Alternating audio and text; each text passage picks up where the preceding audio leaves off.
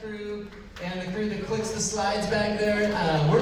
We just decided we're going to come here and figure it out as we go. So we're working out the technical issues, and God's still on the throne is the thing I say, right? Things don't work the way you want to. God is still on the throne, and so I just want to say, I hope you can just prepare and make room in your mind, in your heart, for God to actually say something to you today. I don't know if it's occurred to you before, but prayer, talking to God, that's the primary way that we communicate to God. And we make statements with the way we act and with our attitudes too, but prayer is the main way we talk to God, and the main way He talks to us is through His Word. That's what the Bible is. It's God's self-disclosure. And so I just want to encourage you to have ears that are ready to hear from Him today. So here we go. I'm excited about this. This little graphic right here might be a blast from the past for a few of you, because like 7 years ago, we did a series, we talked about the book of James, and so I just thought, you know what, let's just pull it back out again, maybe jog the memory a little bit. I don't know about you, but in the last 3 years, with everything that's happened in the world, I'm going to be really honest and bare my soul. I have become a little cynical of a lot of things. Anybody else want to raise your hand and join me and say, yeah, I have a tendency to kind of assume the worst in some places? Okay, here's the thing about being a cynic, right? You know the difference between a skeptic and a cynic, right? A skeptic will honestly question what's happening here. I'm looking for the truth in this situation. Being a skeptic is not a bad thing, but it's easy. It's a blurry line between skeptic and cynic, right? Because a cynic, yeah, I want to know the truth, but I've kind of already assumed what I think is the truth, and so I'm probably going to go that direction regardless. That's what happens to us when we get cynical. So I heard about this little boy who went to church, and in his Sunday school class at church, they talked about Jonah and the whale. Now, if you're in the room and you're a cynic, you're probably thinking to yourself, it's not a whale, it's a great fish. Just work with me, okay?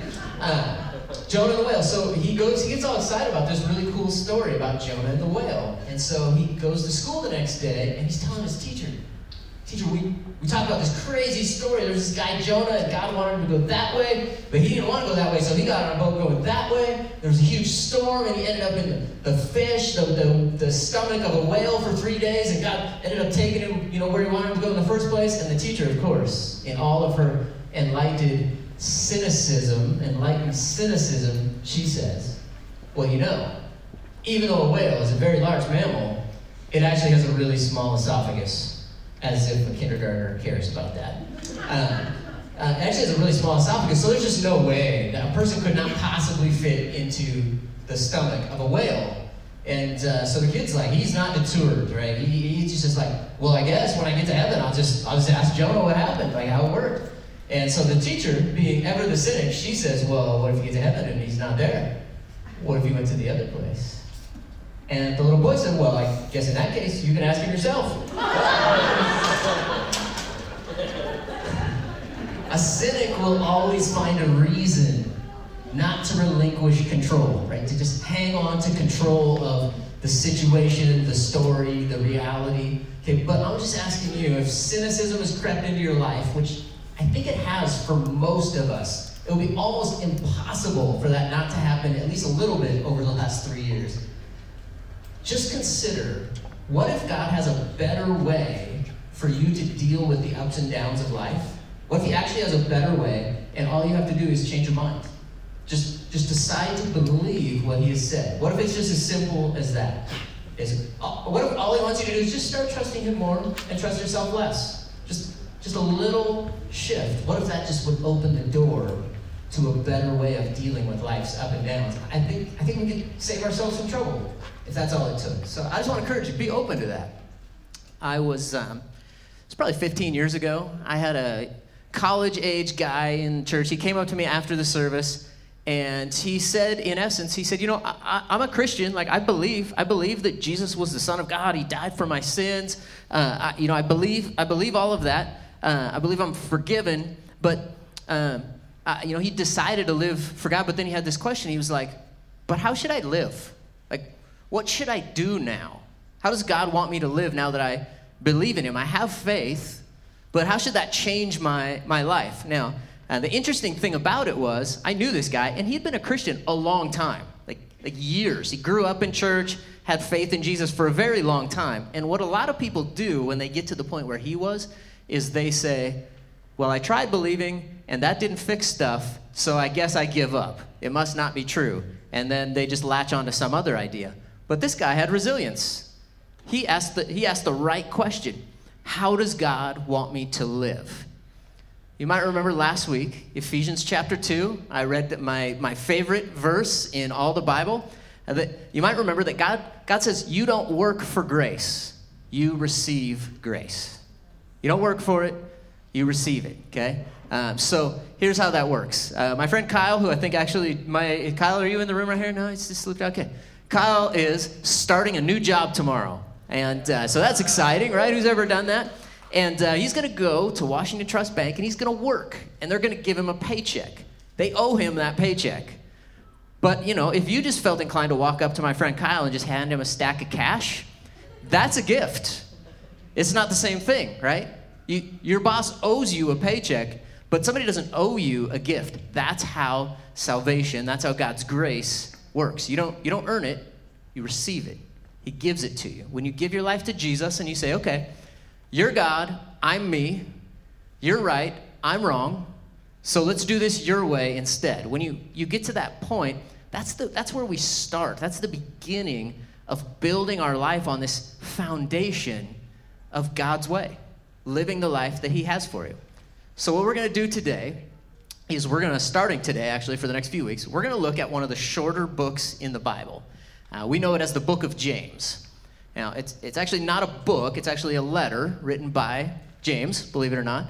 And it's actually been pretty controversial over the years, which I love. If you know me, you're probably not shocked by that. So here's what the deal with James is. James is going to talk about what the life of a Christ follower should look like. Like practically, how do I live? How does that flesh out in my life? Now, there's two kinds of controversial people, right? There are people who do it for shock, right? Because they want attention for themselves. They just sort of stir up people's emotions. And then there's people who are controversial because they confront truth, even unpopular truth. That's James. James is the second kind. So we're going to look at what he has to say, and then we're going to honestly assess ourselves against the truth. And don't worry, I won't pass out an assessment or anything. You're going to assess yourself. I'll assess myself, not like a public assessment. Okay, so just keep this in mind. I said all that just to say, we're not going to look at James as a way of figuring out how to make God happy with us. God's already happy with you because of Jesus. I don't know if you know that or not. You ever think to yourself, I know God loves me because the Bible says so, but I'm not sure that he likes me. He's happy with you because you have the righteousness of Jesus. If you've said yes to Jesus, God's happy with you. You don't work for that. You receive that. So we're looking at James to see what kind of life following Jesus should produce. God is working in us to produce a new and better way of living. So let's just start right here. Not in James. Let's remember what Psalm 119, 105 says. Your word is a lamp for my feet and a light on my path. And the book of James is going to light the way forward. All right. So if you have your device handy, I'm going to use the NIV James 1:1. If you want to flip there, little book way in the back of the Bible. There's a whole bunch of little ones, so it can be hard to find. But this is what it says. Verse 1, it says, James, a servant of God and of the Lord Jesus Christ, to the 12 tribes scattered among the nations, greetings. Hello. I'm going to just give you a little history lesson on this. By the way, I should say up front, we're only going to go through 4 verses, so don't worry. I'm not going to stop at every verse in the entire book. I want to just give you a little history lesson, not because you want one, but because I have a microphone. If you read the Gospels, okay, Matthew, Mark, Luke, and John, okay, they all document the life and ministry, death and resurrection of Jesus, okay? They cover a span of about 30 years or so. They all tell that story, okay? The book of Luke, or the Gospel of Luke, Luke's accounting of the life of Jesus. Luke was a physician who lived at the time. It covers the life of Jesus. And then the book of Acts was also written by Luke the physician. In fact, some translators actually group the two books together, and they call it ever so cleverly Luke Acts. They group them together. The book of Acts basically tells the story or covers historically the next 30 years. how the church began from the time Jesus' ministry ended for the next 3 decades, roughly. Okay, so that's kind of how the biblical timeline lays out. If you were reading the book of Acts, right at the end of chapter 7, what you would find is the very first Christian ever to be martyred for their faith, a guy named Stephen. A mob, he basically just told them, hey, listen, you're not saved because of your religious doings. You're saved by the grace of God when you put your faith in Jesus. And apparently that was not a popular message because they stoned him to death. And what I mean by that is they literally threw rocks at him until he was dead. Bad deal. And if you were to keep reading right there through the end of chapter 7, the first verse in chapter 8, Acts 8:1 says, on that day, a great persecution broke out against the church in Jerusalem, and all except the apostles were scattered throughout Judea and Samaria. Okay, so the Christians at the time, Christianity, Jesus was Jewish, his ministry began in the area in and around Jerusalem, and so early on, all of the Christians that there were all Jewish. They were all ethnically Jewish, okay? So they started right there, and what happened was some of the religious zealots wanted to stamp out this movement, and they thought, well, if we treat this guy Stephen horribly, if we just kill one of them, basically, hopefully that'll squash it down. But what happened in reality was the Christians just went, they just scattered, except they didn't go quietly. They just started telling everybody about Jesus everywhere they went, and it had the exact opposite effect that they were hoping it would have. The non-Jews, the Jewish zealots, if you were, they wanted to squash this thing, but actually it gave the Christians a reason to start going out and sharing Jesus with other people. So when James is writing to the Christians who have been scattered, he's writing to all the Christians that there were at the time. When he uses that phrase, the 12 tribes, that's basically code for the Jewish people. The entire nation of Israel, they were basically descendants of 12 tribes. And so at that point, he's writing to Christians. Non-Christians have really not come into, non-Jews have not really come into the church as of yet. So the bottom line is the audience he's writing to is all the Christians, all the believers. And that's important because it means this letter wasn't addressed to a particular person. It was addressed to all of us. It was addressed to everyone who follows Jesus. So if we get in here and you're like, oh yeah, I don't really like that one, I don't want to do that, sorry, it was addressed to all of us. There's no like side door on it. Okay, so that was a fun fact, but this is where it actually gets really interesting. It's interesting because in that verse, James refers to himself as a servant of God and of the Lord Jesus Christ. That may or may not be interesting off the cuff, but it's interesting because James was Jesus' brother. You just think about that. Now, some of you got a brother, right? You have a sibling. Is there any chance, under any condition, is there a snowball's chance in any given conditions that you're ever going to refer to them as the Lord? Is that going to happen? That's not going to happen. There is no chance. I got a brother, and he's a solid dude, but no. That's not going to happen. Okay, so you might have had some difficulty in your childhood. I believe that. I'm not minimizing that. That's a real thing. But James's childhood was screwed up. Jesus was his brother. Like, just think about how that could have played out in like the normal stuff, right? Like, Joseph and Mary had several sons. Mary comes in. She's like, "Which one of you jerks keeps leaving the seed up?" It was Jesus. I don't know. Was it really? Doesn't really seem like that makes a lot of sense to me, right? So, like, how you ever going to blame your brother? Your brother is perfect. Just think of the trauma that would cause in your life. James had a pretty weird upbringing. So just think about it this way. Micah, you got a sibling? Yeah? You got a brother, right? Okay.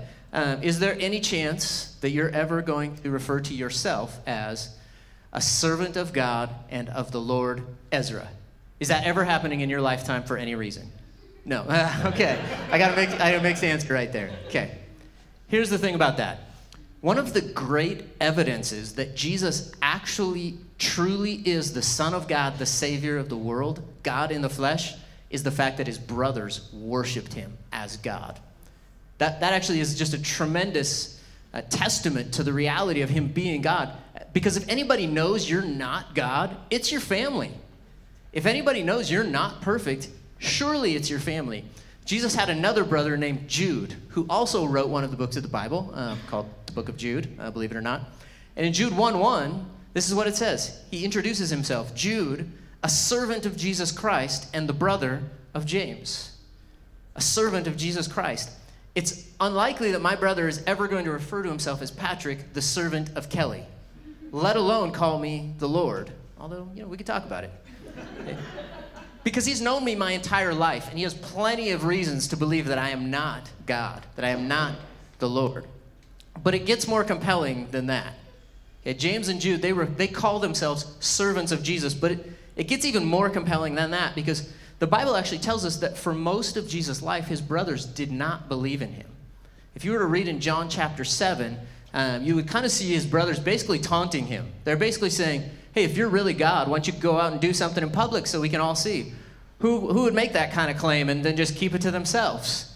And then it says in John 7:5, it says, for even his own brothers did not believe in him. And they're there. They're saying, hey, prove it. Convince us. Show us that you're really God. But Jesus he's not interested in establishing his own influence. I doubt if he would have cared about being like a YouTube celebrity in our day. He's interested in solving our biggest problem, solving our problem of sin and death, the reason God sent him in the first place. So his brothers don't believe while he's alive and doing his ministry. They don't believe in him. Okay, but something happened, right, between then and now, because now they're calling him the Lord. Something significant had to happen to change their mind. What was it? The answer is they encountered personally the resurrected Jesus. That will change your mind. They were there when he was crucified, and then they saw him resurrected. They went from publicly rejecting Jesus' message to now eventually suffering profusely in defense of Jesus' message. That's not a switch that you make unless you're sure. And so I kind of call attention to all of that, because if you just try to drop yourself into their shoes, it actually really is a compelling evidence for the notion that Jesus really was who he said he was. It's actually pretty strong evidence. So history tells us that James was a person of such noble character that he got this really cool nickname. The public, the people of his day, referred to him as James the Just. I just picture him like he's walking through Jerusalem with like dark glasses, black trench coat, fighting crime, standing up for the little guy. That's a cool nickname.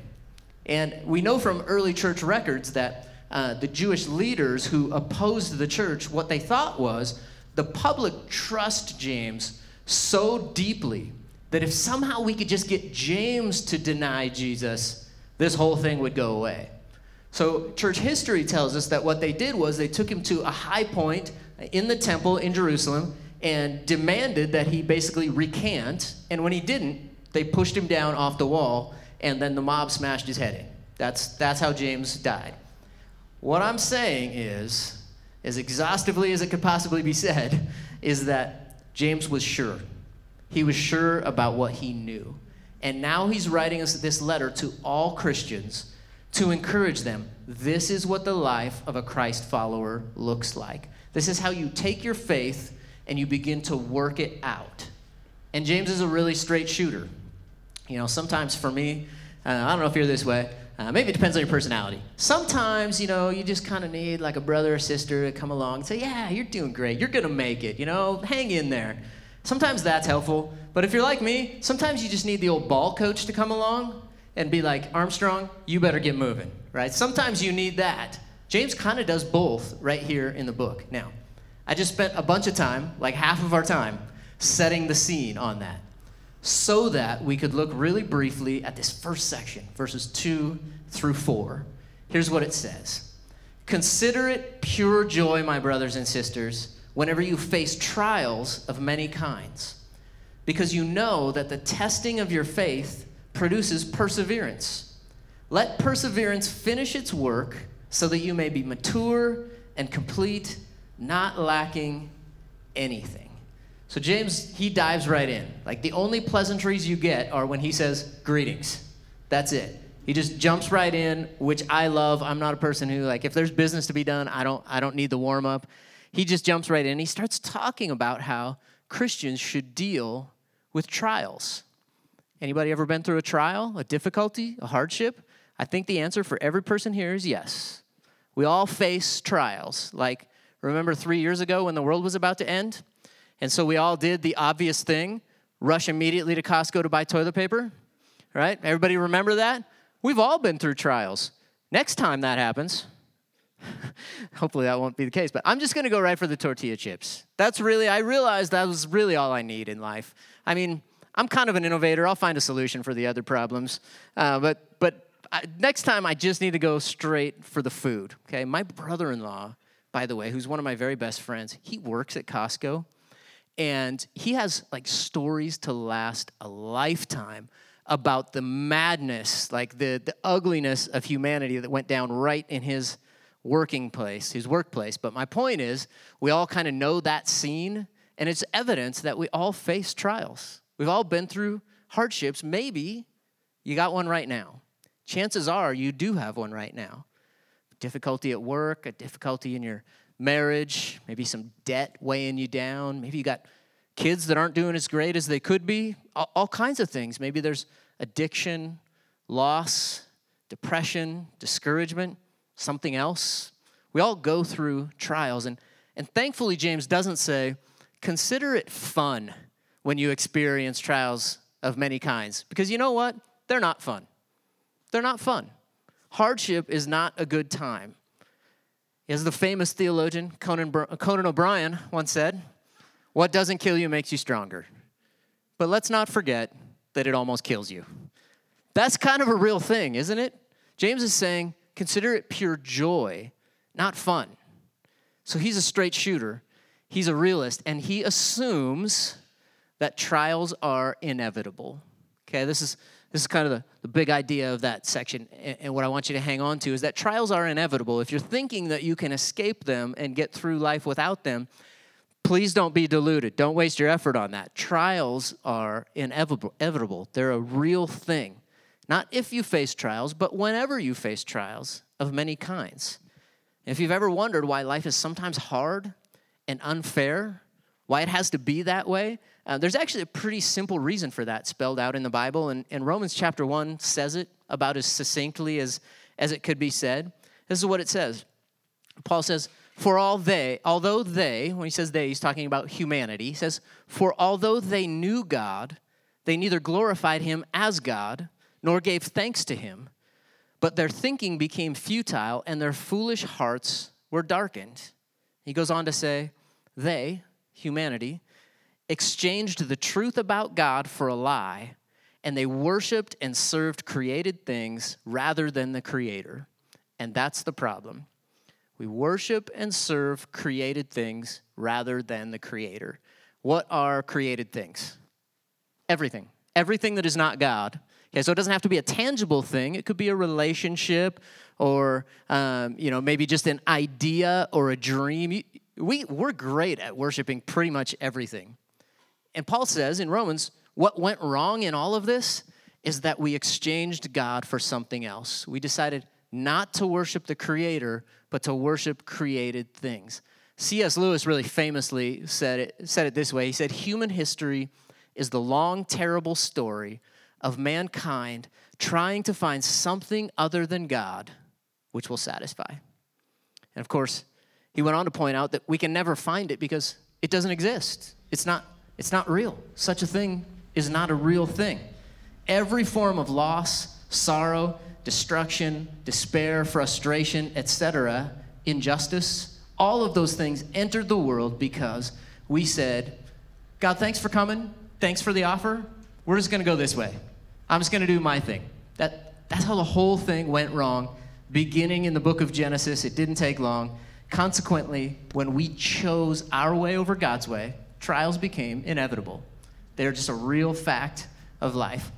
But thankfully, James doesn't leave us in the land of doom and gloom right here. He has some other stuff for us back in this verse. Sorry, it's not on the screen. James doesn't leave us there because his larger point is that your trials exist for a purpose. They actually have a function in your life. Okay, so if you've invited Jesus into your life, he can and will redeem that trial that you're going through right now, that thing that's stressing you out. God can redeem that for something valuable. If it's happening to you right now, how easy is it for you to believe that this is ever going to be redeemed for something valuable? Maybe not that easy. Maybe not that easy for you to believe it, but that's what James is telling us. Now, I know there's people in the room who are going through tough things, and the reality is I don't know what it's like to be in your shoes because I'm not you, but I also know that everyone here has felt the weight of loss, of disappointment, of betrayal, these kinds of really difficult things. We've all experienced it. I've been through trials. I've been through difficulties myself. Okay, so I've never been you, but what I can tell you is good things can come from your trial right now. I've never been there where you're at, but I'm empathetic toward it. And when I say that trials have purpose, it's not pastor speak. That's what I'm asking you to believe. It's actually the word of God, that your trials produce something, or they can at least. And James feels so strongly about it that he says, consider it pure joy. How about that? How about the thing that's hard for you right now, that's causing you to lose sleep? How excited are you about considering it pure joy? But it begs the question, right? What the heck is wrong with James? Like, what are you thinking, okay? Pure joy is not my default position when I face trial. If you're like me, you're looking for solutions. I'm a solution guy. I want a way out from under this. James, what's your secret? If there's a way to consider trials joy, I would like to know what that is. So here's what happened to James. There's this really interesting passage in 1 Corinthians 15. I'll just read it off to you. I think it'll be up there on the screen. The Apostle Paul is writing to the Christians in Corinth, and this is what he says to them.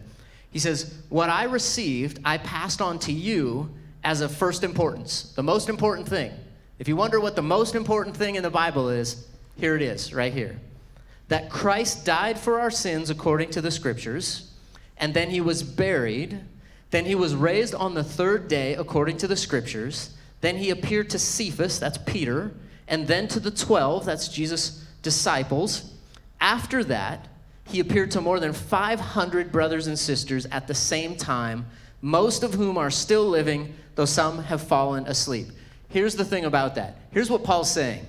Jesus died, and he rose from the dead. And just in case you don't believe me, here's a whole list of people you can go ask right now.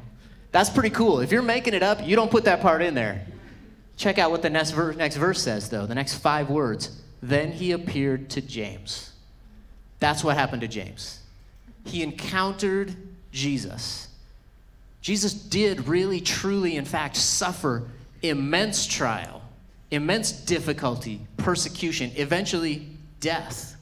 He was rejected by his own family. He knows what that kind of betrayal feels like. But what did God do with Jesus' trial? What did God do with Jesus' pain? The answer is he used it to bring redemption and salvation for people like you and me who were powerless to save ourselves. People like us who reject him by nature, who worship and serve created things rather than the Creator. God used Jesus' pain to solve that problem. God has always used pain in redemptive ways for good. So I'll just tell you one simple shift in your mind that you can make that will make your trials more bearable, and that is to embrace the possibility that God will produce something good out of your hardship. I'm not saying that he will turn your pain into something good. I'm saying he will produce something good out of it. Because if you've ever experienced a tragic loss in your life, guess what? It will always be painful. It will always be part of your story. God's not going to take that and make it not painful anymore. It's part of your story, but he can produce good things. When I was 10 years old, my family experienced the worst possible type of tragedy. And now, 3.5 decades later, we could all look back and say, good things have come from that. Would you vouch for that? Good things have come out of it. God can produce good things. God can make good things out of the ashes. And so I like to think of trials this way. They're going to happen. It's inevitable. God does produce good things from them. Trials do have purpose. So I got 2 options when I'm going through something difficult. One option is it can just be difficult and I can just endure it and get through it. And honestly, that's kind of wasting the opportunity. Because I can do that, I can be stuck in it, or I can be hopeful that God will produce something good, through the difficulty. There really isn't much else. There's being stuck or there's being hopeful. These are the choices. So James said, consider trials pure joy, because you know that the testing of your faith produces perseverance. Let perseverance finish its work. You know, the only way you get realistically hurt on a roller coaster is if you jump off the roller coaster. If you just stay on it until the ride finishes, you'll be okay even if you're terrified. Okay, let it finish, let perseverance finish its work, so that you may be mature and complete, not lacking anything. Not only are trials inevitable, but for the Christ follower, they have purpose because they accomplish purposes, God's purposes in our lives. And I don't even really want to say this out loud, but that makes them a gift. If they're accomplishing God's purposes in our life, trials are a gift of sorts. I know you might want to throw rocks at my head until I'm dead right now, but that's just the logical outflow of where it takes us. Okay, so who here has ever played organized sports? Even at any level, even like 3rd, 4th grade, even as a kid. Okay, great. That's awesome. I played organized sports all growing up. My kids played some organized sports. So here's the thing. If you've ever played organized sports at really any level beyond 5-year-old soccer, one of the things you know is that the games are really not won on game day. The games are won in the preparation. Game day is just when you take all the work and you just go out and finish the job, right? So one of the things we do, like in our household, we're a track family. Okay, there's races coming up in the spring, and some kids are going to win, some kids are going to not win. But the kids that are going to win, they're not going to win on race day. They're going to win right now. As the rest of us are staying inside because it's freezing, they're the ones that are out there pounding the pavement, and nobody's there making them do it. Those races in April are won in January and February when nobody's looking. Okay? The ones who actively persevere through the training, they're the ones who grow and mature. But growth and maturity are a choice. They're a choice that we have to make. Growth and maturity will not happen on their own. That's just the reality of life. And I like to use that. I don't often use sports metaphors, but I think it really holds in that case. Okay? The training will mature you.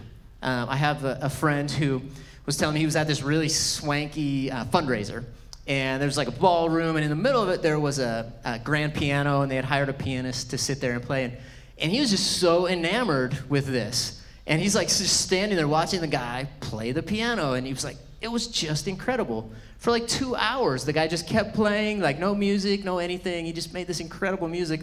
And my friend said to him, man, I'd give my right arm to be able to play like that. And the pianist, without even looking up, said, how about a little practice? I don't want it that bad.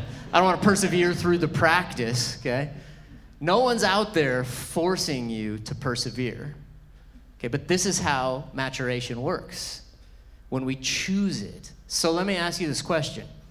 If you had the option of a life with no difficulty, no trials, if you could just choose that and escape from all the trials in your life, would you choose it? I don't know if it'd be as great as it sounds, because we wouldn't have any growth. We just spend our life doing what? Everything that's easy? I don't know. That doesn't sound all that great. Do you know anybody who has a tendency to run from things that make them uncomfortable, to avoid them? I do, and I can say that's a surefire way to keep your life small and to miss out on opportunities.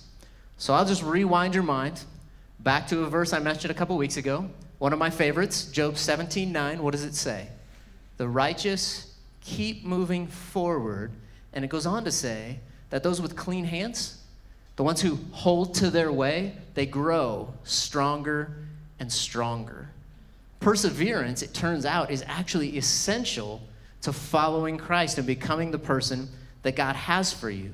The ability to trust God, forge ahead, it's the gateway to the mature and complete life that God has designed for you.